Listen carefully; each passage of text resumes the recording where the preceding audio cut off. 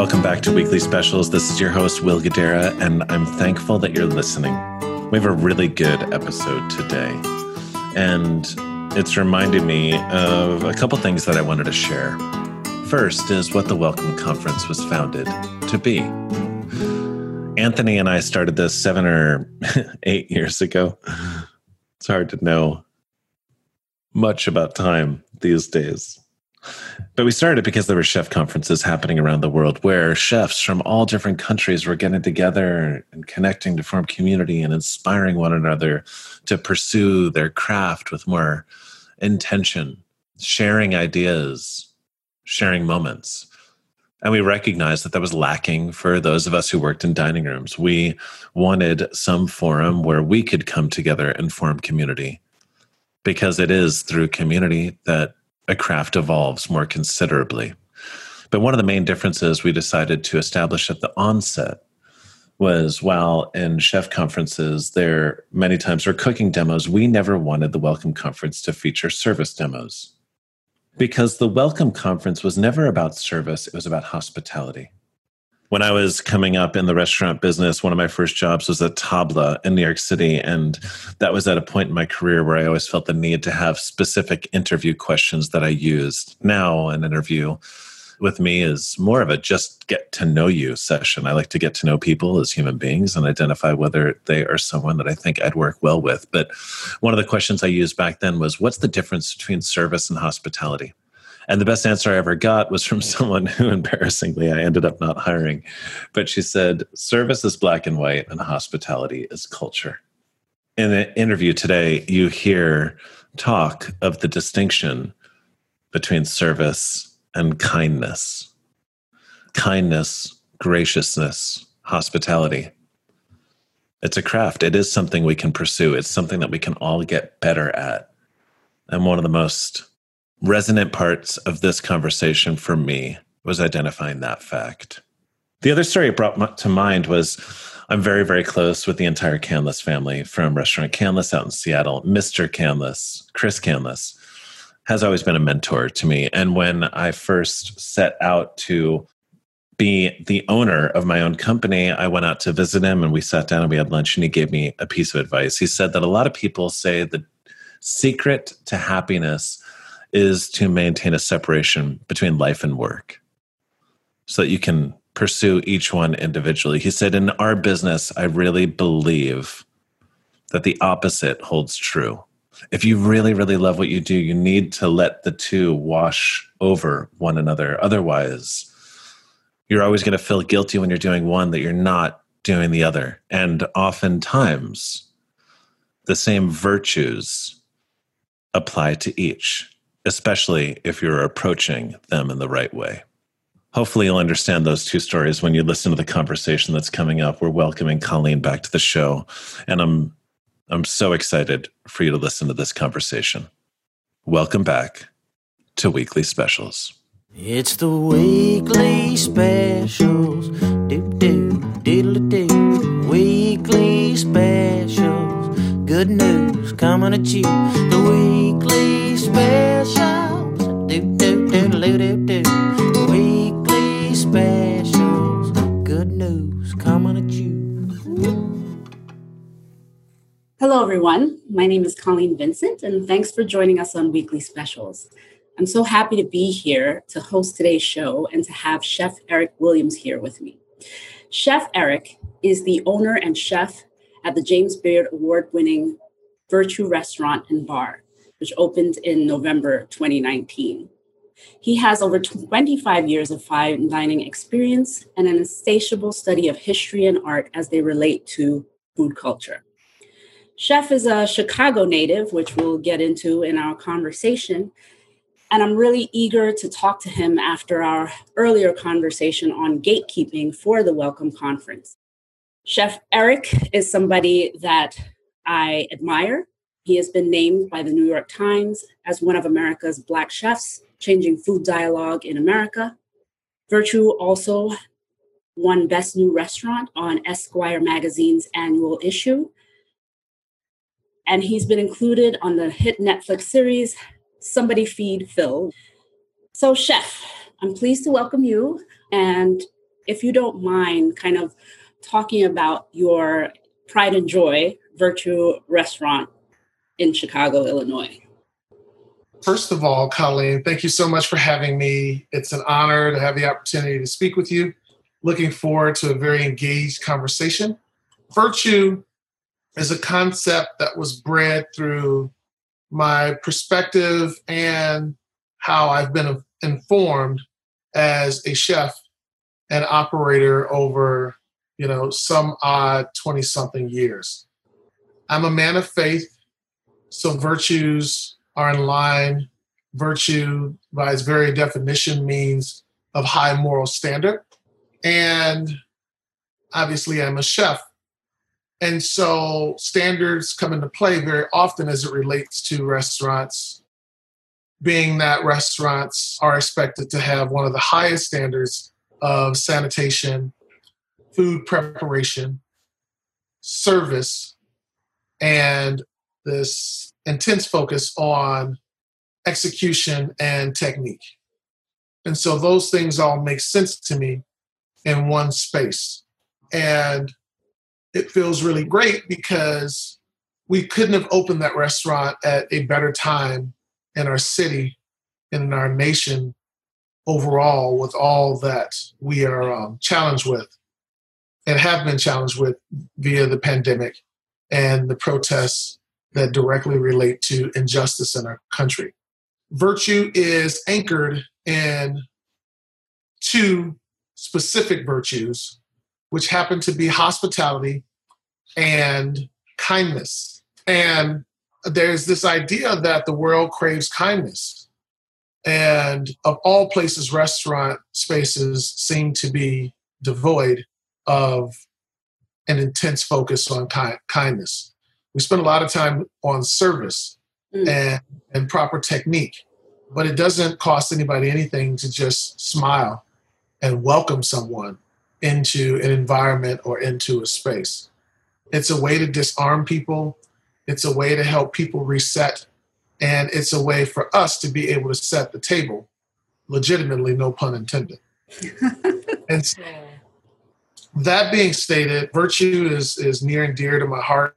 We spend a lot of time working towards the goal of not merely training people, but developing people and helping people understand how processes can translate from their everyday existence at home to their workplace and from their workplace to their home.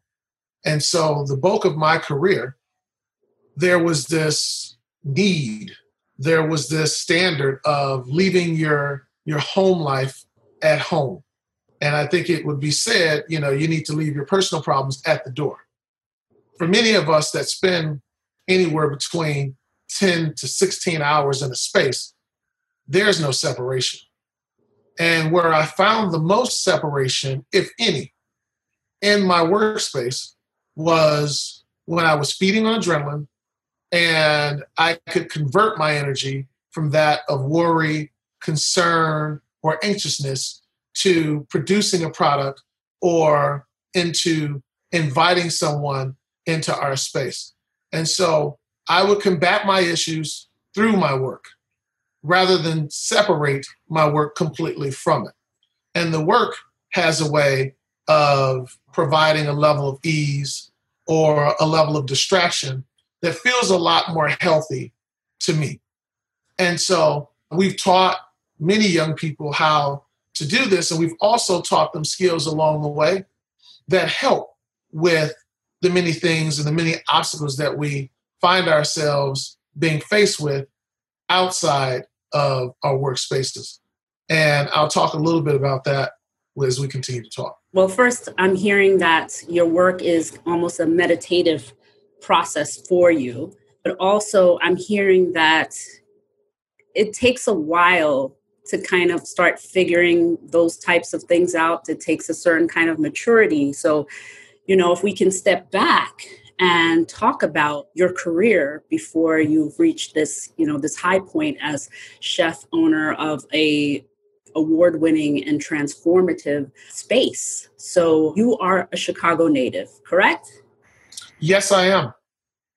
Absolutely. And what parts? I live West Chicago in a neighborhood called Lawndale. And it's a pretty under-invested or divested community. And my wife and I chose to move here about 12 years ago, I want to say. And it's actually the neighborhood I was born in. My mother moved me out because of how dangerous the neighborhood was. And at some point, I elected to reinvest in the same community. And so when you were growing up, and I know you moved out of the neighborhood, was it always a dream to be a chef, to open your own restaurant, to mentor others? Let's talk a little bit about that particular aspect of your journey. So I didn't grow up aspiring to be a chef. I decided at some point in my life that I wanted to be in real estate because I love the art of deal making in real estate. In addition to that, I love space. I love thinking about why spaces are laid out the way that they're laid out, how as we accumulate more, we need more space, and how you reconfigure or repurpose space. I also love the architecture and the craftsmanship in older spaces. When you look at a gray stone property or gray stone building, it doesn't take long to recognize that there are features in that space that we don't have the opportunity to reproduce. And one of them that comes to mind often is like the home that has a gargoyle in front of it or has marble columns. And so there's an attraction to things for me that are rough and rustic. And I'm very inspired by the opportunity to convert those things and bring them to their luster or push them forward. And so that transitional space in my mind left a lot of room as I worked through kitchens in an attempt to fund this dream in real estate. And I continued to have opportunities in restaurants. I worked my way through the ranks. I don't know if you're exactly sure my background, but I started out on a salad station in a restaurant and worked my way up to a partnership with the owner of that space. And so, yeah, that's it. I mean, you work with food, you're working with rough and rustic product. You're trying to convert it into something that feels appealing and that best represents what that ingredient is. It feels the same way for me at homes.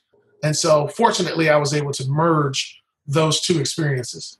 You said something and it kind of just tickled something in my brain. I always say that it takes a special kind of person to be a chef. And sometimes when other people say that, they say it in more of a dysfunctional way. But, there's the heart of a chef, even though you had this other dream.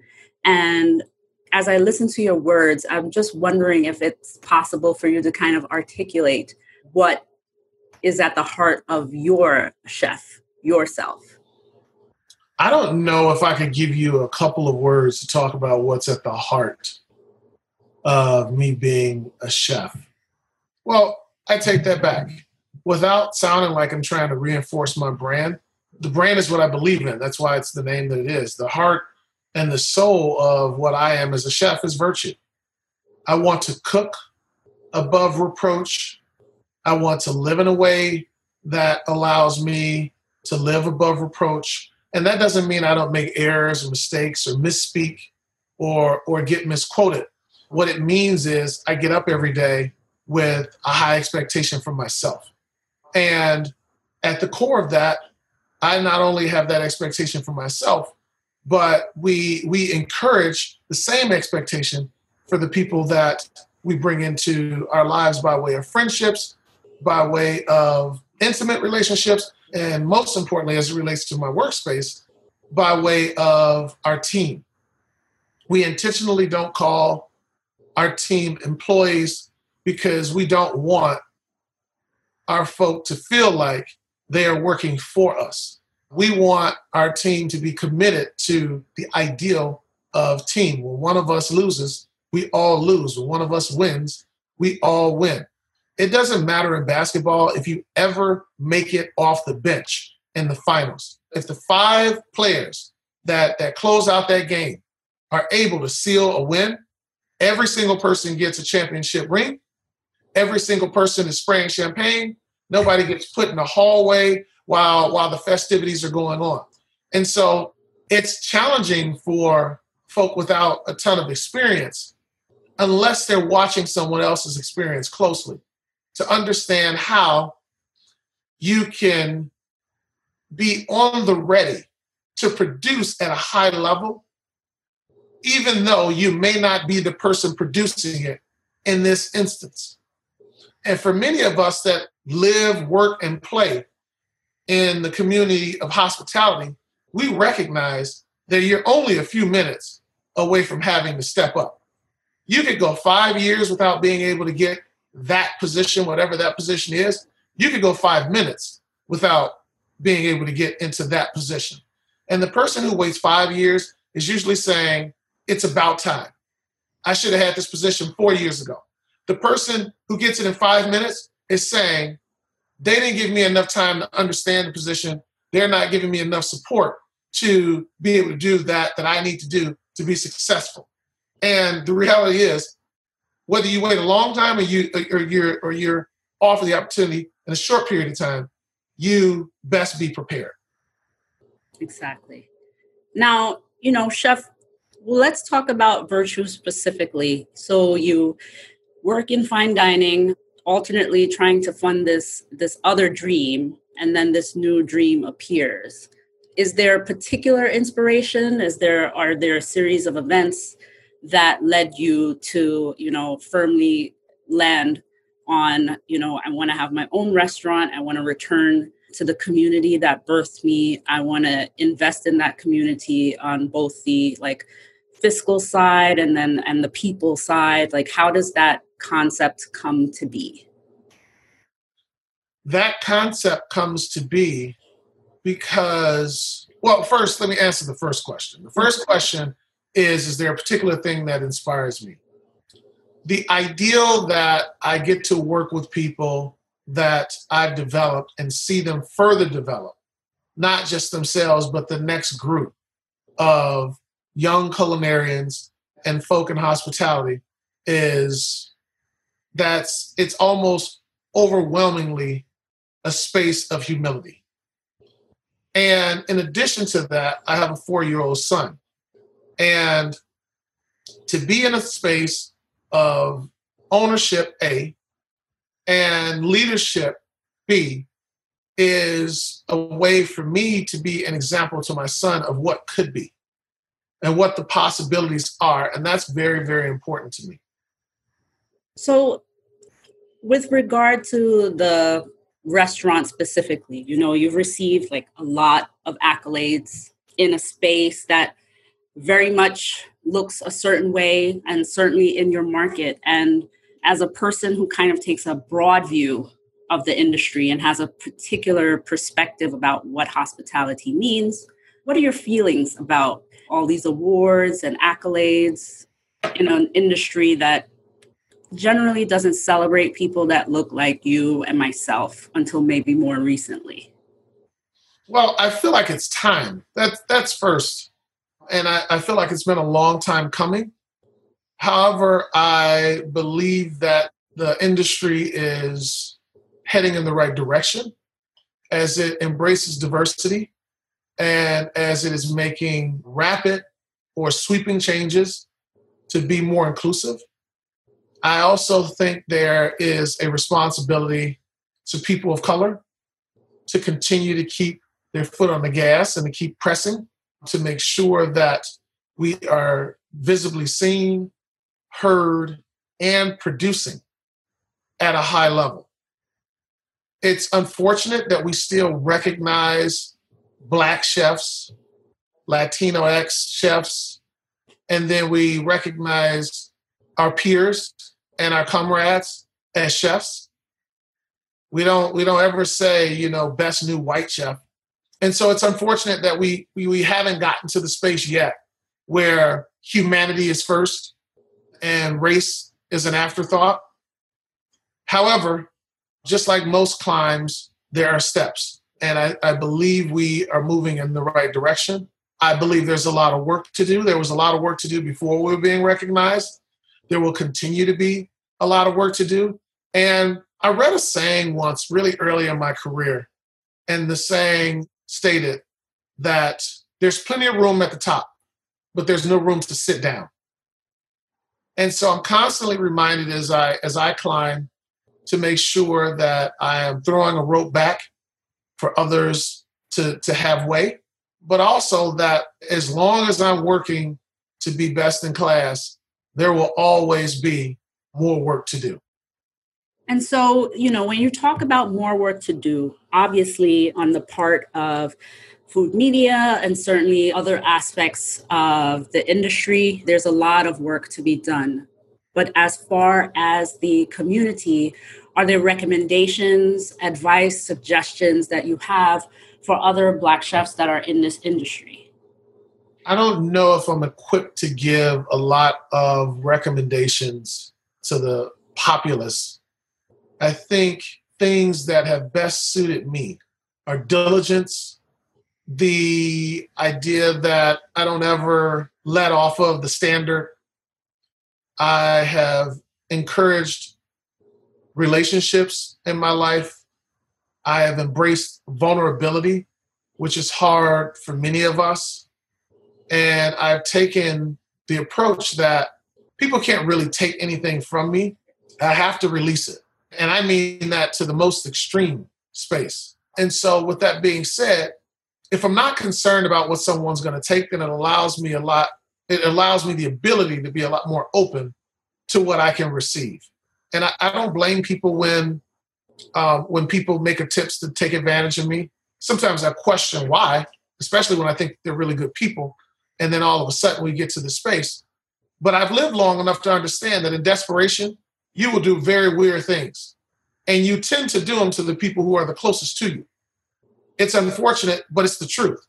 And so we see it play out in sibling relationships. We see it play out in marriages and spousal relationships. And so I try to leave a lot of room for growth for myself, and I try to leave a lot of room for advancement. I think one of the things that was the most challenging for me as I moved from one space to the next, being from the space of being a chef to ownership, was this idea that I fought for every inch in kitchens.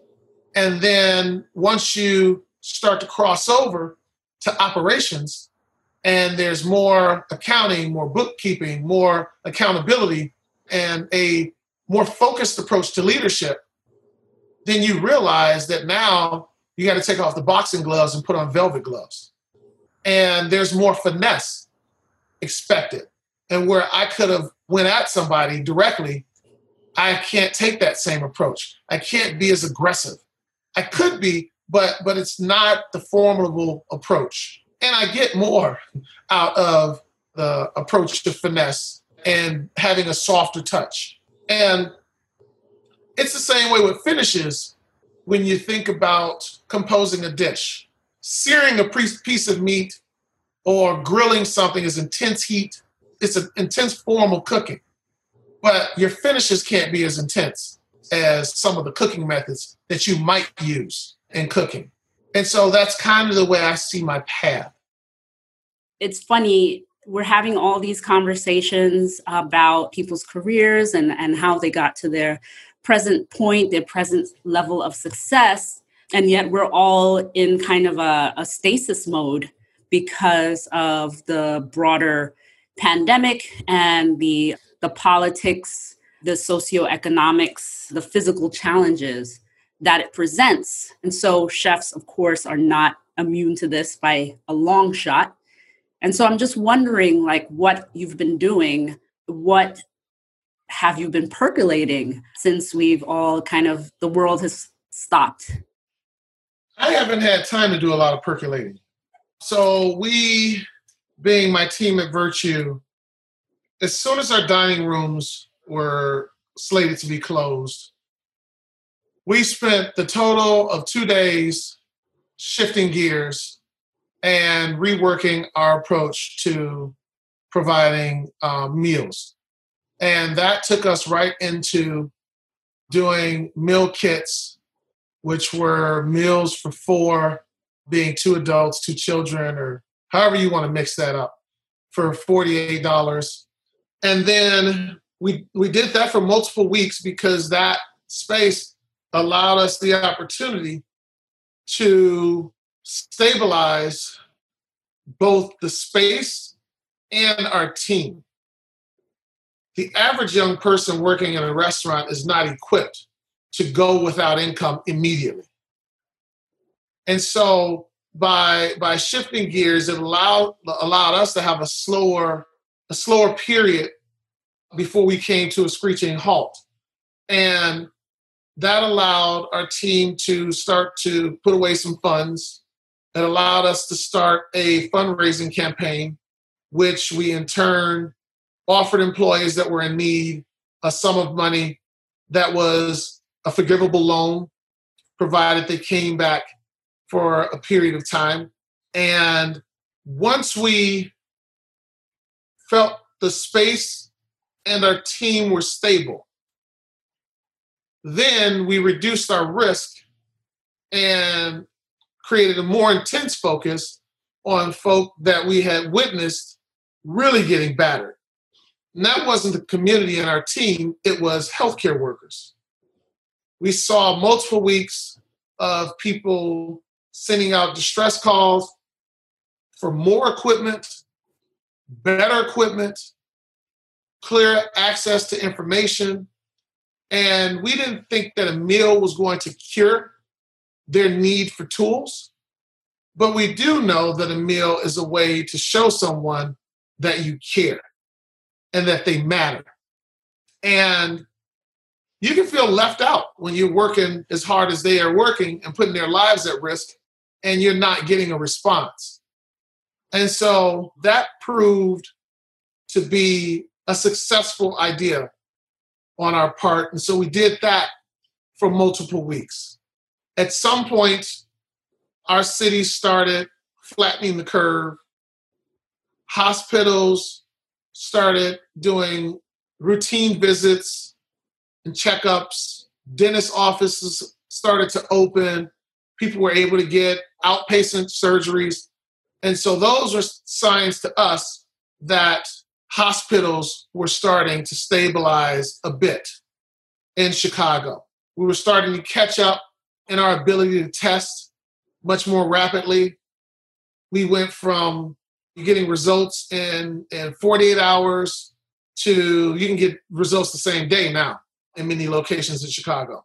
And so that was our cue that we could now transition into the opportunity that was afforded us to serve meals outside the restaurant by way of a sidewalk cafe. And then we've recently been afforded the opportunity to do 25% in our restaurant. All of those steps take a bit of energy. And for most operators and or owners, to include the entire team, folk would say that we're not reopening, we're opening. Because that's what it feels like. It feels like a startup.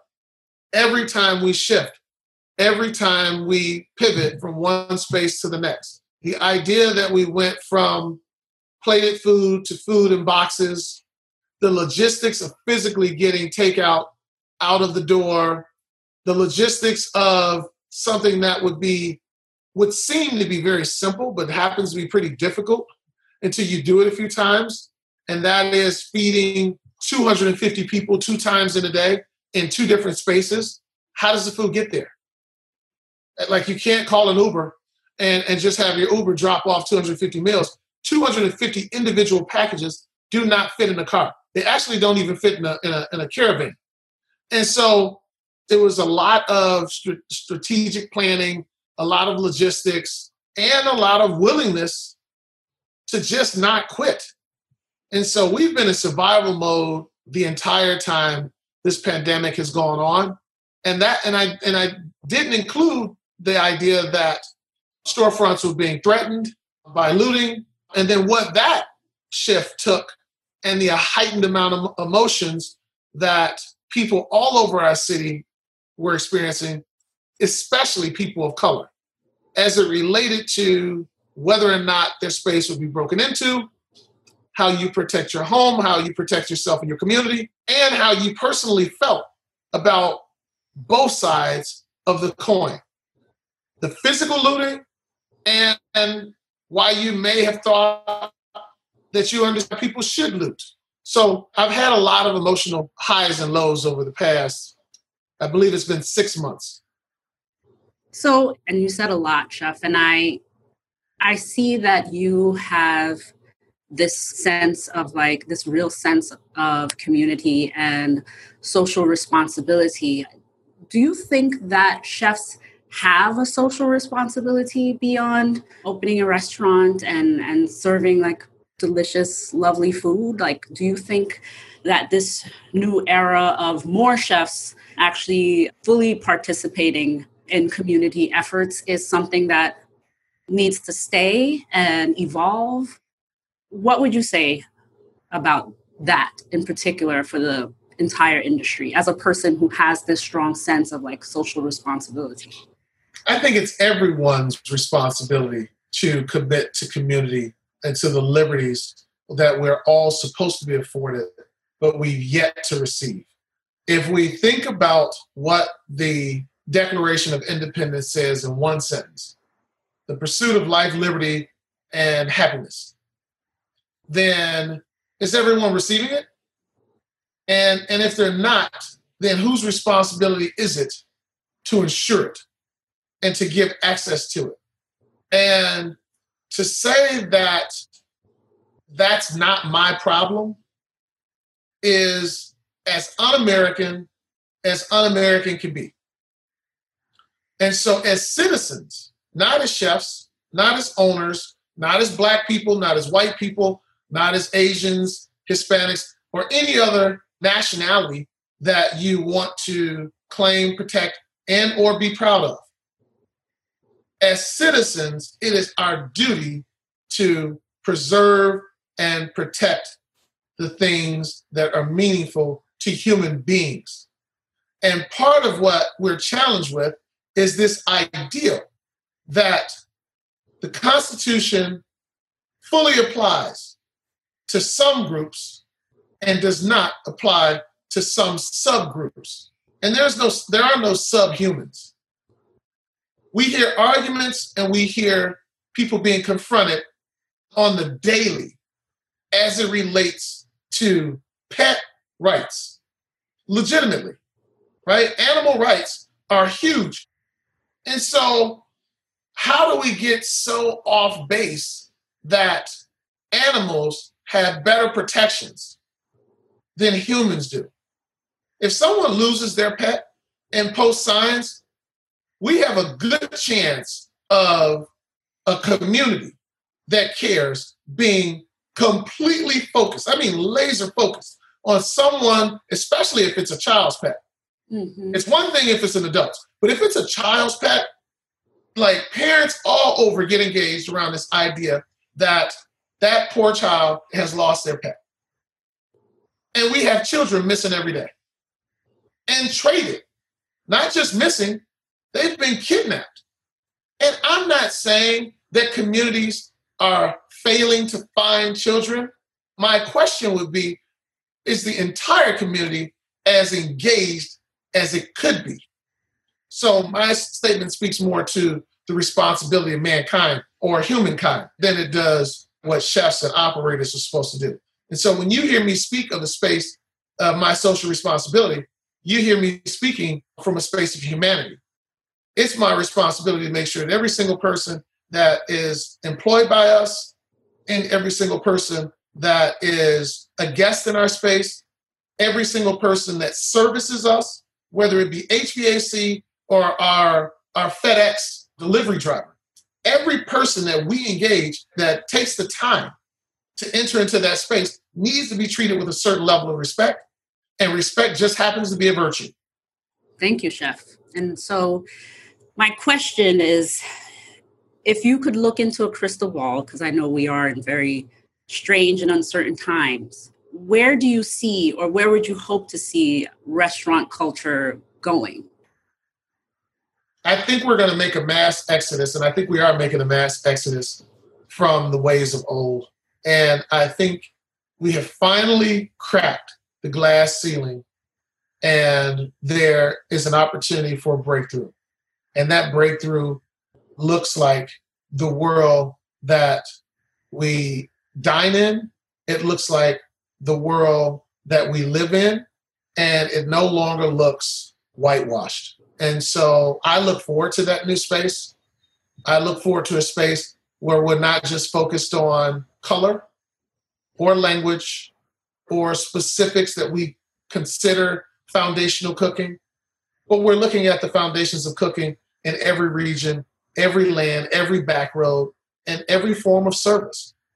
I think that it is time for us to lay aside gender and allow women to decide how hard a job is for themselves and not allow men to dictate what the rigor is in that space.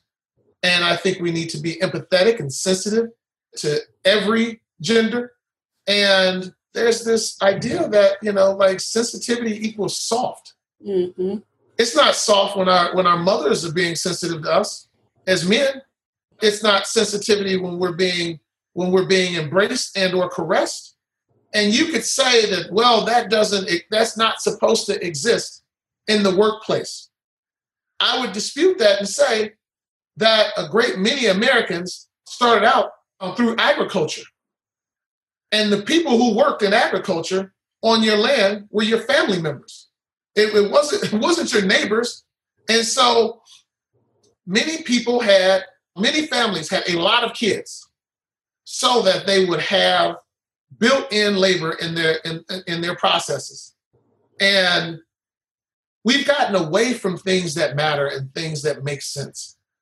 And we've gone backwards and started to embrace things that don't make any sense, like greed, selfishness, a lack of empathy and concern for people around us. It's just a toxic way to operate. Thank you, Chef. That was brilliant. I feel very inspired. I want to thank you for joining me on the Welcome Conference podcast weekly special. I want to thank you all for listening in for these really actually inspiring and brilliant words from Chef Erick Williams. And I hope to see you again on our next podcast as I continue to host many of the people that I admire in this industry. Thank you so much for tuning in, and hope you'll join us again next week here on Weekly Specials. This show is produced by the Welcome Conference team, including Aaron Ginsberg, Anthony Rudolph, Sandra DeCapua, and Brian Canlis. And our music is courtesy of Aaron Ratier. Special thanks to our creative collaborators at Resi, and thank you to our longtime partners at American Express and Sam Pellegrino for their unwavering support. During a time when we're not able to come together in person, it's that support that allows us to connect with you here. If you liked what you heard, please subscribe wherever you listen to podcasts, and to learn more about the Welcome Conference, visit welcomeconference.org or find us on Instagram at Welcome Conference.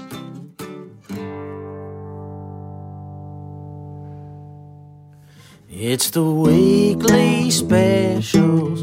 Do-do-diddle-do. Weekly specials. Good news coming at you. The weekly specials. Do-do-diddle-do.